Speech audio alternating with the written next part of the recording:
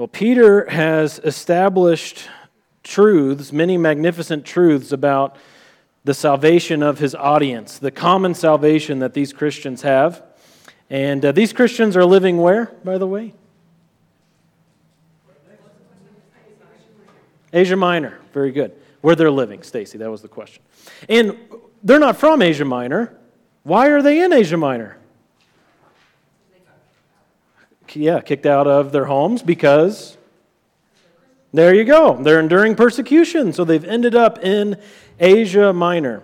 And he's writing to them the first 12 verses of this letter, just describing their salvation in the most glorious way, talking about how God the Father in eternity past chose them to be saved and sanctified through the person and work of Jesus Christ, by the application of the Spirit of God. Just an amazing thing. And we see so many things here in the first 12 verses. That's why we've spent so much time on it before we've gotten to this point, because we're getting into the instructions that Peter has for us. Peter, of course, as the first pope, you know that, right? He wore a big hat and a dress and everything. No, not a pope. But Peter, as an apostle of Jesus Christ, he has these instructions that he gives to the church, very detailed instructions about Christian living that are inspired by the Holy Spirit, that are for our encouragement, for our admonition, for God's glory and honor as we live this life. They're instructions for these persecuted Christians in Asia Minor, but they're equally instructions for us today. And we begin to hear these instructions by recognizing three basic dispositions that Peter lays out in verse 13. But before we get to there, let's just remind ourselves. When you see, like in verse 13, when you see a therefore, what do you have to ask yourself? Yeah, there you go. What's it there for? So this statement that's coming from Peter is in light of everything that has come before. In light of your salvation, which Peter has said is rooted in God's sovereign electing power, right? That you are chosen by God, that He has caused you to be born again. He has chosen you. Also, that this salvation has been applied to you by the Holy Spirit. You've been sanctified by the Holy Spirit. He's worked in your life in a personal way, set you apart through the gospel in salvation. And I love verse 5. This salvation is being guarded through faith by God's power. The salvation that's been given to you because God set you apart through His power is being protected and guarded by God. I mean, how encouraging is that for displaced people groups enduring various types of persecution? So many great things that were said about our salvation in those first 12 verses. And so Peter says, therefore, in light of all of that, preparing your minds for action and being sober-minded, set your hope fully on the grace that will be brought to you at the revelation of Jesus Christ. So how are we to face this life as Christians? Well, I'm going to draw out these three themes that we have right here in verse 13. I'm missing my black marker. Who took the black marker? We're going to have to interrogate the children and see where the black marker went. But what are the three themes? Can you see them there in verse 13?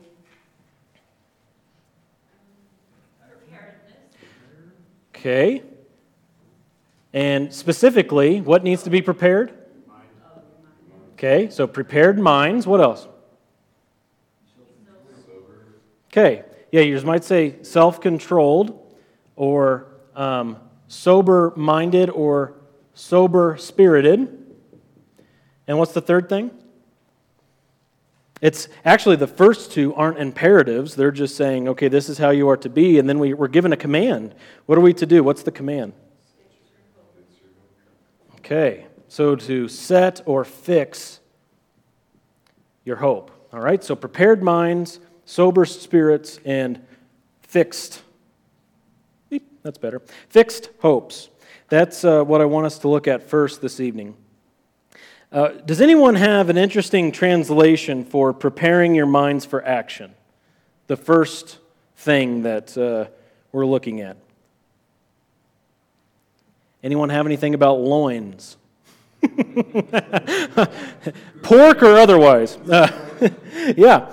Gird up your loins for action is really literally what it says, that Peter is calling them to gird up their loins in their thinking and in their minds. Now, what does that mean, to gird up your loins? I'm assuming none of you did that this week yet. Yeah, that's right. Yeah, it's definitely a part of battle, to be girded. Yeah. They bring them up with a big belt that they had, and then it was just like big shorts, and they could move fast. Yes, yeah. So a long flowing robe or whatever they would wear that would hinder their running could be tied up, maybe whatever, around and through, however you want to do it, and tucked in, and that would allow them more mobility, right? To have your loins girded up in the way that you're dressed. So as we consider that, and maybe you could use a modern phrase like roll up your sleeves, right? That's something that I do a lot, roll up my sleeves, okay? For what purpose do our minds need to be prepared in this way? Because he's focusing on the mind here, girding up the loins of your mind or preparing your minds for action. What's the purpose that our minds need to be prepared in this life?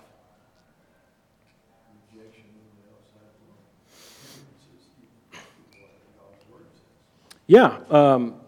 Remember that big long definition or not really definition, it was a summary of the first two verses. God has chosen us for obedience to Jesus Christ through the application of His work in the Spirit to live as aliens or exiles in this place, right? Here we are foreign to this world, formerly of the world, but now foreign to the world. And so as we go out and interact in this world, our minds better be ready, shouldn't they? Yes, they should. Good job, class. Yes. We better be sharp in our minds. We better be prepared because what are we going to deal with out there in the world? Yeah, that's right. All kinds of stuff, right? So our minds need to be prepared for the world that we're living in, the world that we're encountering each and every day. So Peter is encouraging these Christians who are being persecuted to be perceptive. As they go out and they interact with their culture, they're not to see things like the world sees things. They're not to see things the way they used to see things. But they're to look around and to see and to perceive with mature spiritual minds what's going on. To understand by what they've been taught what's really going on in the world out there. To be sharp in their minds. To think about the truths they've been taught through God's revelation. And this is very similar to Paul's encouragement to the Ephesians. Keep your finger here, but turn back to Ephesians 6. This is the great whole armor of God passage. And look at what Paul says in Ephesians 6, starting in verse 11. We'll start in verse 10. Why not?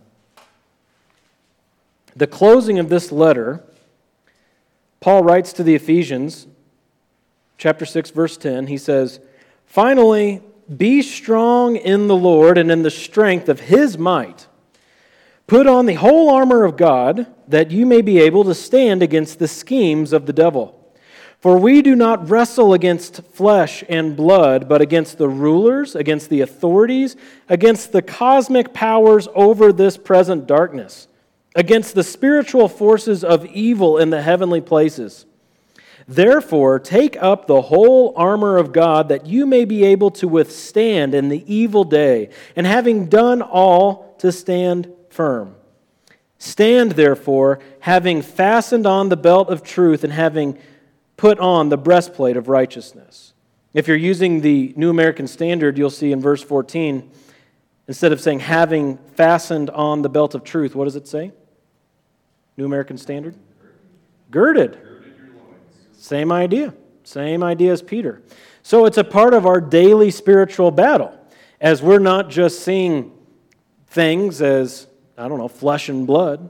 We're not just seeing things as material, but we're understanding as spiritual people given spiritual truth that we are dealing with spiritual warfare. Aren't we? Behind every conversation, there's something spiritual going on. C.S. Lewis said, "You've never met a mere mortal." We're dealing with spiritual things all the time. So your minds need to be prepared. You need to gird up the loins of your mind, Peter says, for action. Prepare your minds for action. And we are able to do this as Christians because what has happened to our minds in becoming Christians? Okay, good. So that's a daily thing. That's a continual thing. What happened in an instant, though? Yeah, you're regenerated. You're born again. You were given a new nature. 2 Corinthians 5:17, old things have passed away, all things have become new. And earlier in this chapter, Peter says that we've been born again. How are you able to prepare your minds for action? Because you've been given the mind of Christ. Philippians 2. The mind of Christ. Have this mind in you, that which is yours in Christ. We have that through our salvation, therefore we can prepare our minds because we've been born again. And this is contrasted with what we used to have. What did we have before we were born again, intelligence-wise? Ignorance. Look at verse 14. The end of verse 14, he says, don't be conformed to the passions of your former ignorance.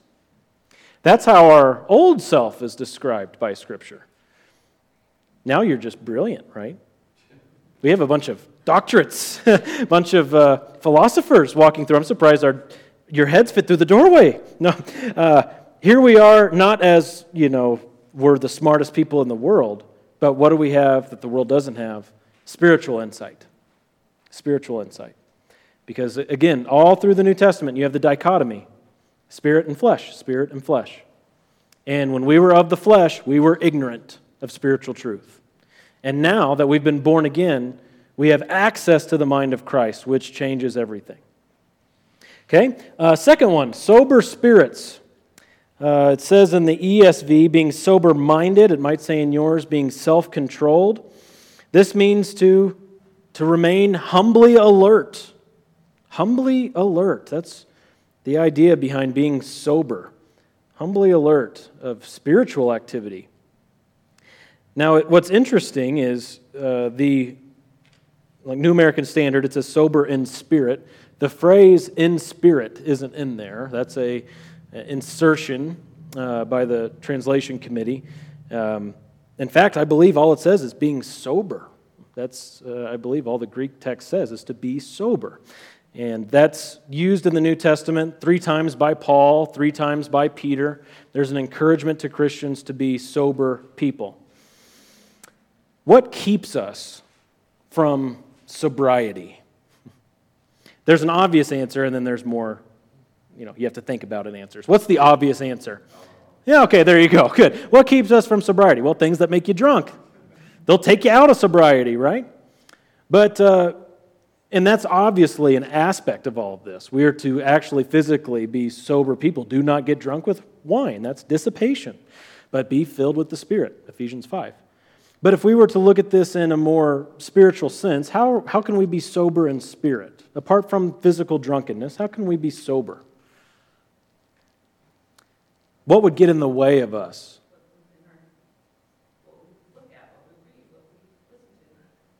In what ways do those intoxicate us in a spiritual sense?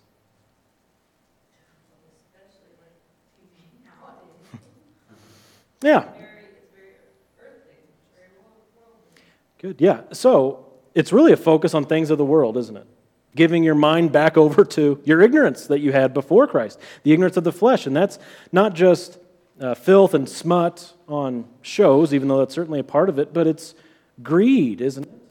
It's discontentment. It's pursuit of worldly things without seeing the spiritual benefit, but resorting back to our old mindset, returning to our vomit, so to speak. What? Oh, go ahead, Joseph. Did you have a... I was thinking, it could even be ongoing anger or grudges. There, yes. Absolutely. Yeah, just lack of love. Absolutely. Pride and arrogance. So, as we think about this call as to be sober-minded, why is it important that we fight to be sober-minded? Now, we've kind of answered this with the prepared minds. It's very similar. But can we flesh that out a little bit more? Why is it important for Christians in the culture, in the midst of persecution. Remember, that's the context here. To be sober-minded or sober in spirit. Melise. Well, if we take the analogy with alcohol, it impairs your mind that you can't think clearly, whereas if the distractions of the world impair the spirit, so we can't hear it anymore, or we're not thinking about God anymore because of all the distractions of the world, they're impairing our spirit. Yeah. And that would prevent us from speaking truth into situations, to encouraging one another, even as we see the day approaching. It would totally block us from that which we've been called to do in the church and in the community. And I also think of, too, how Christians are to be sharp-minded people. Christians aren't supposed to be dull people. We're supposed to be sharp-minded people. Now, I'm not saying, again, we're not saying PhD, big head that can't fit into a room, okay? We're not saying that. But we're to be in the pursuit of knowledge and wisdom, right? Don't you hear that in the book of Proverbs over and over again? Get knowledge, get understanding. We're not to be flimsy, emotional people who are tossed to and fro. We are called to stand firm and to be found on the rock of Christ, not to be tossed to and fro by every wind of doctrine, not to be tossed to and fro by the winds of culture or anything that can pull on your heartstrings emotionally and take you here, take you there. But we are to be sober-minded and not to be lured away by external things of the flesh. Right? That's a challenge. Melissa. I think something that feeds into that is like the phrase being watchful and being sober and being prepared. It's all mental, and I think it goes along with that. Just the Yeah. watchfulness over your own proclivity, your own temptations. Yes. Yeah, and it's interesting. The word sober is found in the New Testament a lot with alertness, the idea of alertness. Now, how would you answer the question if someone asked you, Melissa was just talking about it for yourself individually, why it's important to be alert. But if someone asked you, why is it important for Christians to be alert about what's going on in the world? Because, you die, perhaps, and then you go be with Christ. Or while you're living, Jesus returns and you win. What's there to be alert about? Why don't you just go out and live and you're going to win, right? So why should Christians care about being alert, not just with ourselves, but with the world around us? What's the importance there? Why do we even care? Sometimes it infiltrates into the church. You have to watch for it. The worldly philosophies infiltrating and false coming in. Yeah, because what happens as time goes on and as we get closer to the Lord's return? More and more of these things, right? If you weren't studying about it or know anything about it, you wouldn't know when it's coming. Yeah. And it's not that we're being alert so we can figure out when he's coming. It's that we're being alert because as we get closer to him coming, there's more stuff to be on the alert about. Because these are birth pangs that people coming up as false teachers. You've got apostasy happening, and there's a lot of that happening today. You have a lot of these things going on that we do well to pay attention to, not so we can mark on the calendar when we think Jesus is returning, but because the reality is we're dealing with a lot of false teaching and a lot of things that can creep into our lives, into our homes, into our churches. Lizzie. Sounds great. Joseph. I think it even goes back to what was the word you mentioned? Deceptions of the enemy or something. Yeah, in Ephesians 6, it talks about the schemes of the devil. Yeah, the schemes. Yeah, You know, right. so. Being discerning, yes. Okay, well, let's talk about the third thing, which is having our hopes fixed. Fixing our hope on Christ, and more specifically, on the grace that will be brought to us at the revelation of Jesus Christ. This means that we're totally banking on Jesus' return.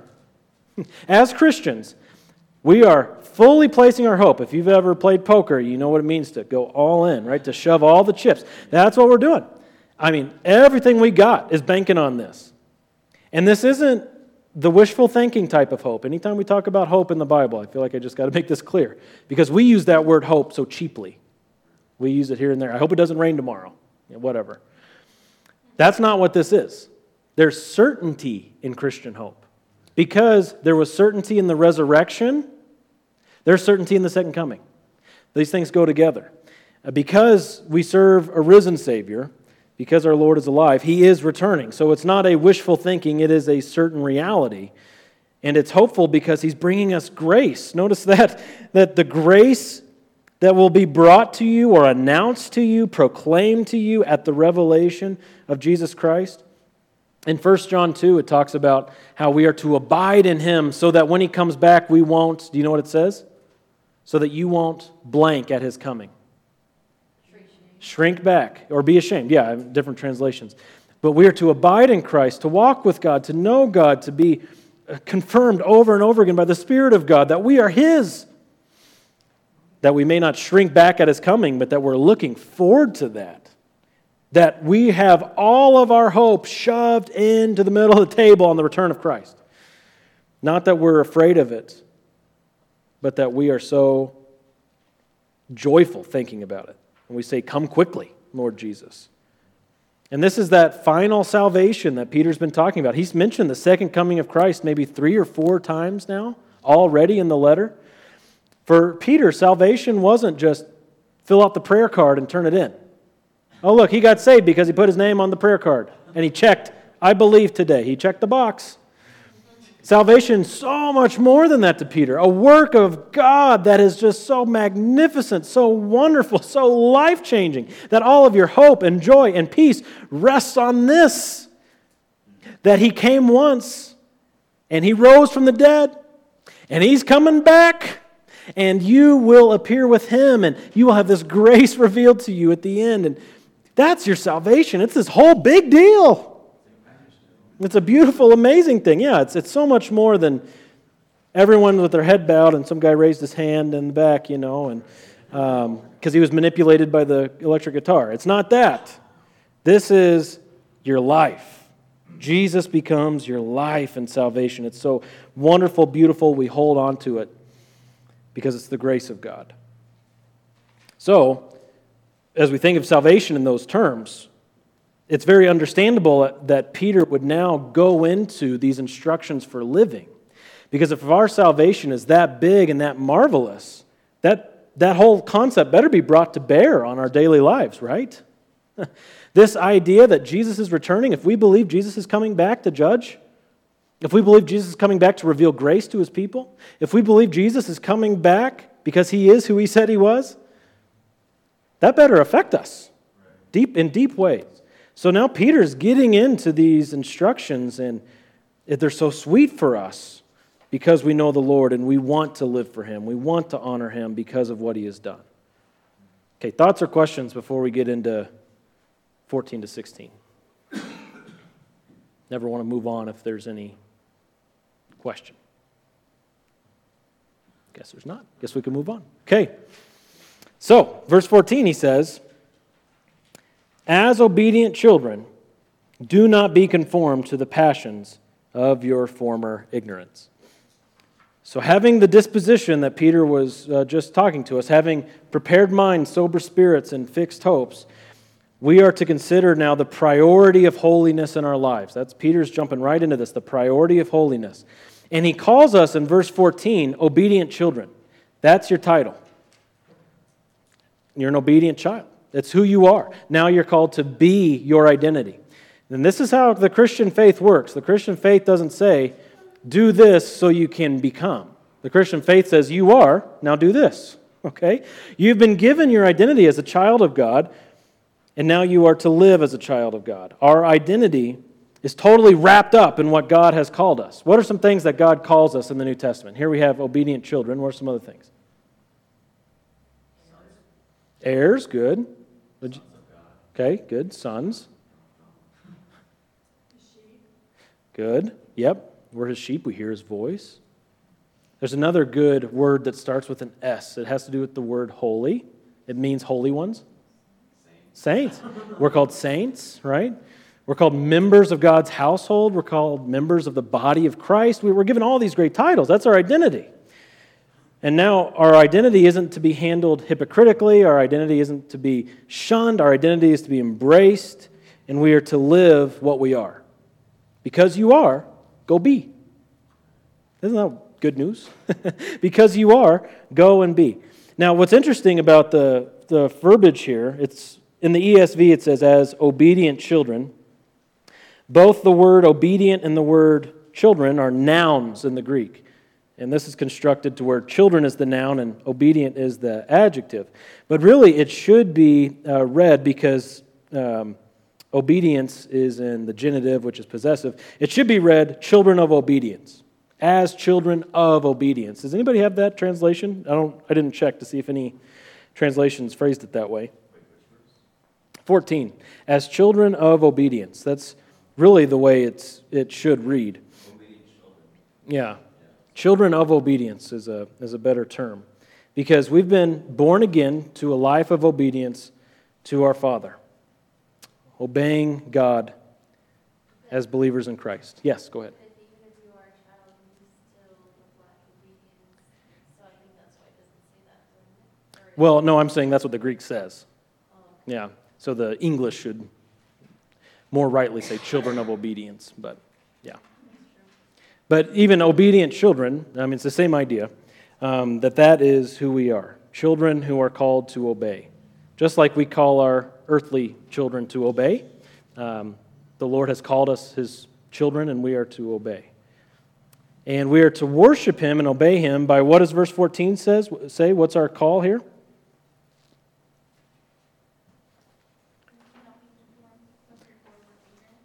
Yes, so we are to reject the former lusts that were ours in ignorance. We already discussed how the former life is characterized by ignorance, and it's ignorance of what? What were we ignorant of? Good, spiritual truth. And this is 1 Corinthians 2. If you can remember that passage, we are spiritual people. The Spirit of God searches the mind of God. He reveals these things to us. He illumines Scripture for us. And so we're able to understand because we have the Spirit of God. But in our former lives of ignorance, we were ignorant because we did not have the Spirit of God. We did not have the Holy Spirit instructing us or even urging us to read Scripture. What desire did we have to earnestly read Scripture for the glory of God before? Right? None. But as we are born again, as we are caused to be born again to a living hope, the Spirit of God who regenerates us, washes us, renews us, He also leads us into instruction, scriptural instruction, and He teaches us because He searches the mind of God. So Peter is saying, don't go back to your ignorance.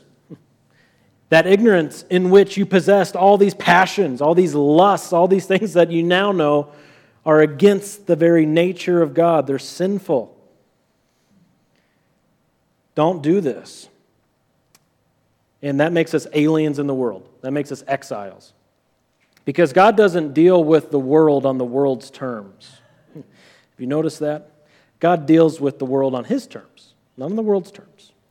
And so here we are in the world, now belonging to God, being possessed by God, and we are to see things as God has told us to see them. We're to see those things that we once loved, not as things that are good for us, not as things that honor God, not as expressions of loving neighbor. We're to see them as what they really are. Ignorant lusts. We're to look at those things and see them as just passions rooted in ignorance. Passions that are fully devised by the flesh.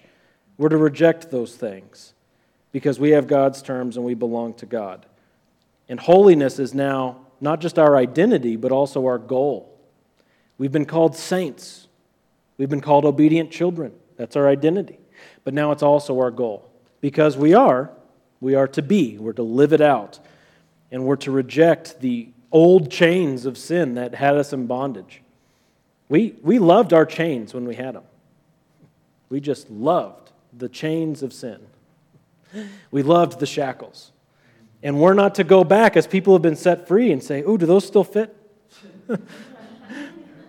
Okay? We're to see them for what they are. Because when you're ignorant that they're shackles, you love them. But when you can see them for what they are, you need to speak truth with a prepared mind and a sober spirit with your hope fixed on the return of Christ. And to give yourself over to the Lord day by day in worship. As He works in you, He's stirring this in you, and you're to worship Him day in, day out. Thoughts on that before we keep going?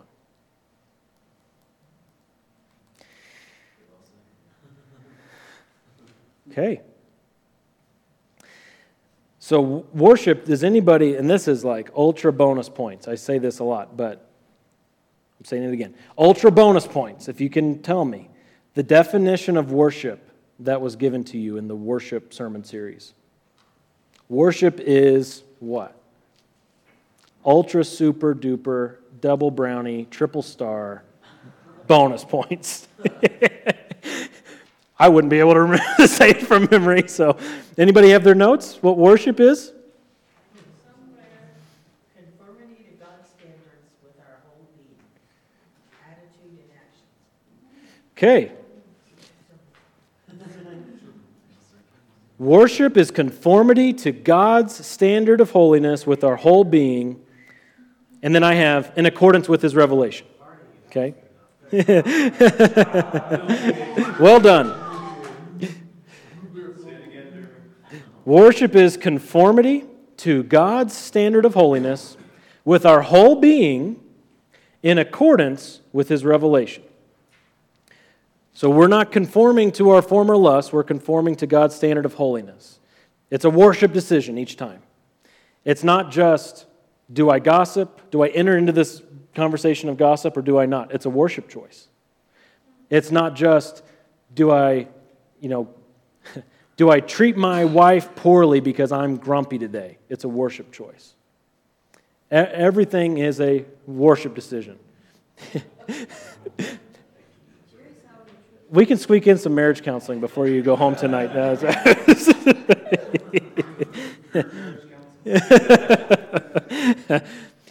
But it really is a 24/7, 365 thing, isn't it? Worship is 24/7, 365. It's every area of life, because where does God's Word not touch? It touches everything. And so if we're looking to conform to God's standard in accordance with His revelation, that means the applications are limitless. We are to seek to worship God in every area of life. And verses 15 and 16 here put the focus on our entire manner of life. It says again in verse 14, don't be conformed to the passions of your former ignorance, but, here's what we're supposed to do, as He who called you is holy, you also be holy in all your conduct, since it is written, you shall be holy, for I am holy. The focus is on our entire manner of life. Your translation might even have that phrase, your whole manner of life. In all your conduct, everything that we do. And this holiness, this goal, this identity we've been given, and now our goal that we're seeking is rooted in what? Where does this idea of holiness come from? What's it tied to? Is it just a made-up-on-the-spot definition? Where does it come from? Holiness is God's character. Yes. Isaiah 6, his great throne room vision. What are the angels proclaiming? The thrice holy God, right? So God's nature and character is so separate from the world because He's holy. He's without sin. There's no sin touching any part of God's nature or character. And so here Peter is saying, as He who called you is holy, verse 15, or like the Holy One who called you, yours might say, this is all in relation to God's holiness. This is all in relation to God's character, God's nature. Our purpose for living is to reflect the nature of God because we are His children. His holiness is the standard. His holiness is the basis for all of our morality. Why do we say some things are right or some things are wrong? Because God is the one who has determined these things based on His nature. It's not that God is, God's whatever He wants to be, and then He just says arbitrarily, that's right, that's wrong. God exists eternally as the Holy One, the pure One. And that's the basis for all right and all wrong. That's the basis for all morality. And you see Peter here in verse 16 is quoting Leviticus. This is a statement that shows up 4 times in Leviticus. And Peter's quoting the chapter 19, verse 2 statement. It is written, "You shall be holy, for I am holy." That was Israel's basis for living for God, his nature. The Christian, your basis for living for God is God's nature, the church. Our basis for living for God and for being a moral people, being a people of good behavior and conduct. It's all in accordance with the nature of God. He is the definition of these things. It's not arbitrary, but it's all rooted in who God is. Our great salvation is to be lived out in really profound sanctification as we consider worshiping God by conforming ourselves to His holiness. That's what worship is. And that's a very profound thing. It's a great salvation and it's a great sanctification because He's working us, molding us, shaping us into the image of His Son. What verse is that, Dean? Romans? 12:2. Good. And the one you taught on recently, isn't it, too? Romans 8, 29? 29. Yeah. He's predestined us not just for heaven, but for the in-between. To be conformed to the image of His Son. He has saved us. Ephesians 2, 8, and 9. We know this. It's by grace you've been saved, by faith. Not of works, lest anyone should boast. He's called us into this life to live out what kind of works, does it say in verse 10 of Ephesians 2? That He... That's it. Yes. They're not just works that He tells us to do off the cuff. He established them beforehand. So He has not just saved you for heaven or to be alive at the second coming, but for everything in between. Walking in those good works from now until the moment your faith is turned to sight. So as Peter's talking about sanctification, we're going to see in the next 2 chapters this word behavior or conduct come up 6 times. 6 times in 2 chapters. Peter's going to talk a lot about our behavior because what are we to do in this life? We are to live out, walk out those good works God has prepared before us in worship to Him. We're worshiping God because we've been enabled through our salvation to live for Him. Okay? Thoughts or questions on that before we close with a few other passages? This is what you were talking about. Remind me of that verse that says, in all things that you do for the word of God. Yes, that's right. Whether you eat or drink. Yeah, Romans 10, 30, 31. Yeah. Yeah, whether you eat, drink, whatever you do. It's for God's glory. Melissa. The paradox of sanctification on earth is like, we just looked at the holiness of God and it's like shining a spotlight and exposing all the ways we're not holy. Yeah.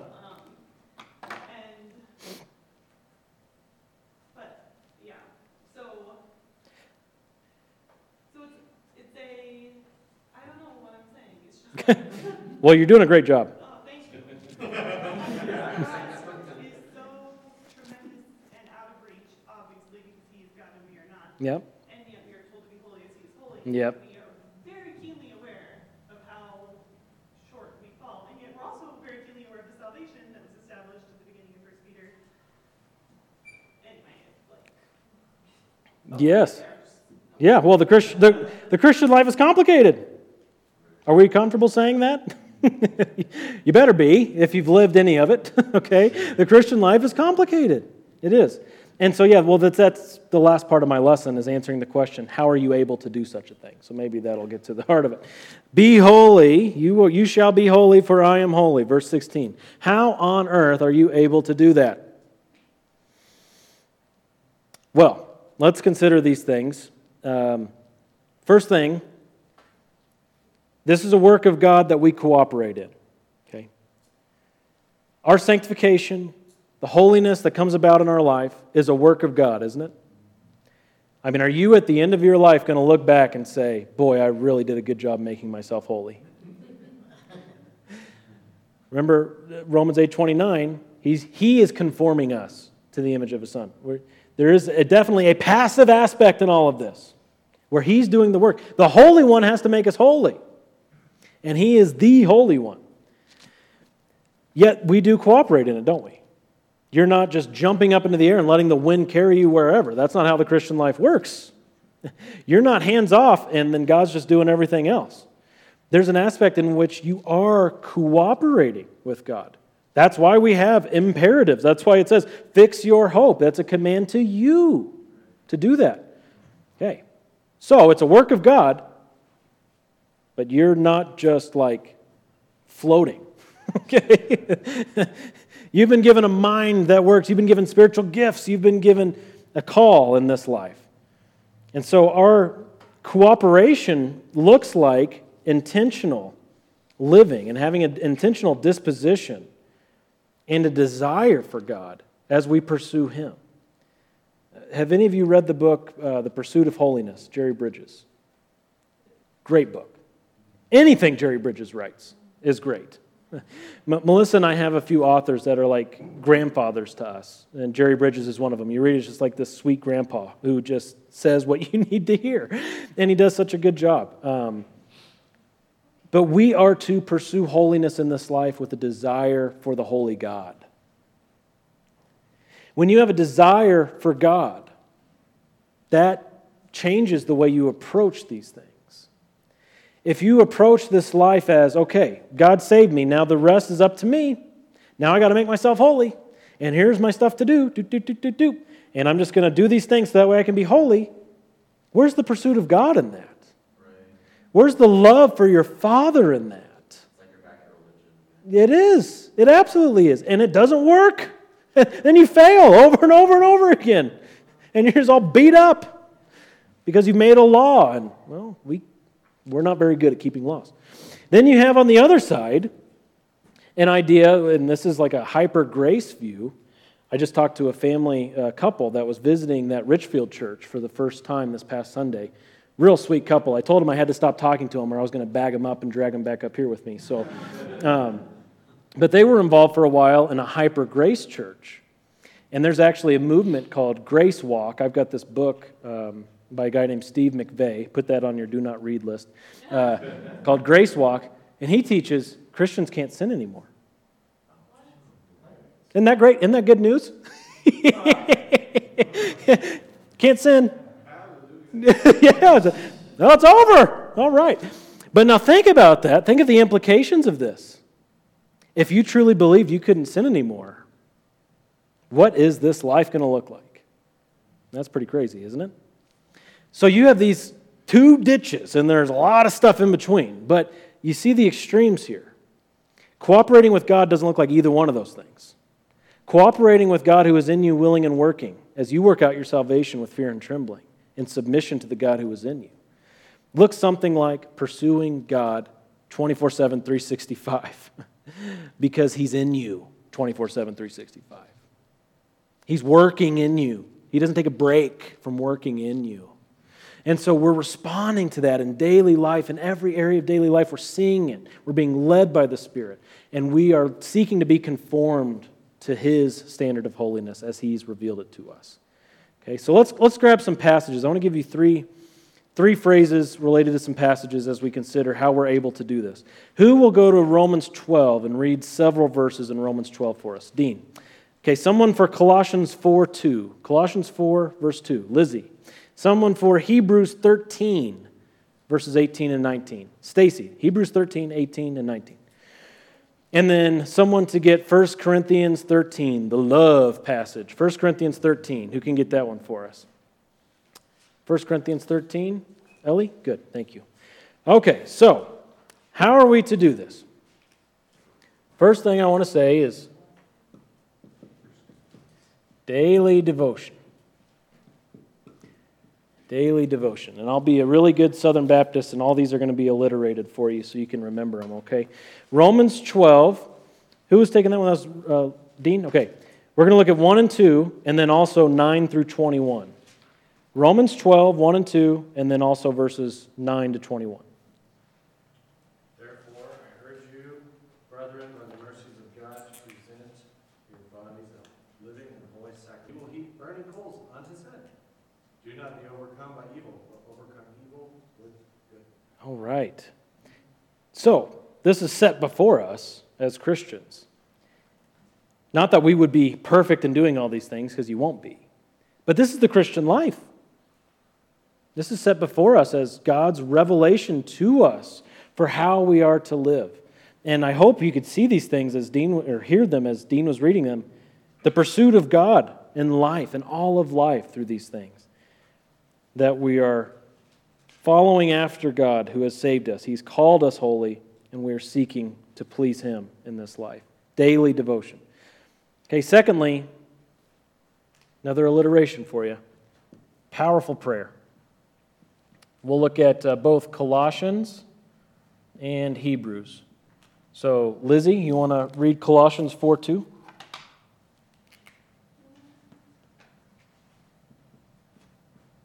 New Testament. Continue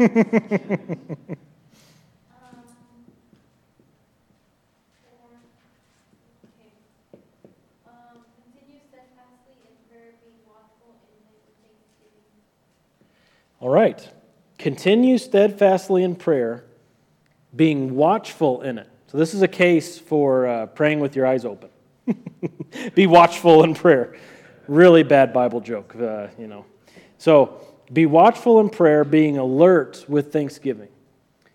There's something about having a prayer life, again, in pursuit of God who is in us working, speaking to the one who saved you, who loves you, who's in you, who's with you, speaking to Him in this life. There's something powerful about that helps you to be watchful. In Hebrews 13:18 and 19. Pray for us, for we are sure that we have a good conscience, desiring to conduct ourselves honorably in all things. And I urge you all the more to do this, so that I may be restored to you the sooner. All right, so we don't know who the us and who the I is in the book of Hebrews. Kind of interesting. It says pray for us, and we don't know who it is. We don't know who the author of Hebrews is. But the person writing says not only should they be praying for themselves, like in the book of Colossians, but pray for us. Pray for us. We have a good conscience and we want to please God in all things, but pray for us. So we're to not only pray for ourselves and to be alert and watchful as we pray for our own lives, but to lift each other up before the throne. Bring each other to the throne of grace, to intercede for one another, to pray for one another. There is power in prayer. God has designed it that way. This is one of God's means of building us up and accomplishing His ends is prayer. Okay, and then thirdly, wrong one. This one is a little bit of a stretch, the alliteration. I'm sorry. But I had alliterations here, and I had to do alliteration here. So, loving living. 1 Corinthians 13. Whoever had that one, let's look at the, I think that was you, Ellie, wasn't it? 1 Corinthians 13, 1-7. Can you do that one? Okay. It said, if I speak in the tongues of men and of text, always trusts, always hopes, always perseveres. All right. So, the idea of we're worshiping God in all areas of life. We have to view life that way. That's a worldview thing. It's a paradigm thing. You have to see all of life as being worship decisions for God, for His praise and glory. Prayer, this thing that God has given us that's mystical in a lot of ways. We don't understand all of it, but He's given it to us as a commission and as a privilege. Prayer, it's powerful. And then, what is our motivation to be in all of this? It has to be love. Now, this is specifically talking about the church in 1 Corinthians 13. You'll hear this passage read at weddings, of course. It's not talking about husbands and wives, but it certainly applies, okay? And it's talking about the church, but it also applies to the community. It applies to how we interact with our neighbors, our family, all non-believers, as well as believers. Love has to be our motivation. That has to be it. We have to forsake any selfish ambition. When we see it, when God brings it up, we have to recognize that and forsake it for the sake of love. That's the mind of Christ that we've been given, is to count others as more important than ourselves, to love one another. Because if we go about this life seeking to be holy as He is holy, without love, how far are you going to make it? You got nothing. You got nothing. Love. And we're able to do it because we've received the greatest love. Heaven came down and glory filled our souls. We have love in us, and so we are able then to have this motive, love. Simple, but so tough. Very simple, but so hard. Okay? Final thoughts or questions? We're at 8:05. Dean. So God is a jealous God. Yes. God is love. Yep. How do we reconcile those two? Yeah, so when we see that God is jealous in, I believe only in the Old Testament, and I believe less than 5 times, maybe just 2 or 3, it's in relationship to his people Israel. Your God is a jealous God. He's consuming fire. Another one. Wow, consuming fire. Well, he is jealous for what is his. He has a right jealousy. So when God is jealous for Israel, it's akin to, if you look at Ezekiel 16, where it talks about God finding the baby on the side of the road, wallowing in its blood, and he saves the baby, and the baby grows up, and he puts his ring on her, and he cares for her as his own bride, and then she goes out and plays the harlot, this whole imagery. God is the groom, and Israel is the bride. God is jealous with a loving relational jealousy, just like a good husband or a good wife is jealous for his or her spouse. So, same idea there. Good. I love Ezekiel 16. It's a good one. Is that it? Okay. All right. Fair enough. Well, Dean, since you asked the last question, you want to close us in prayer? That's a new rule.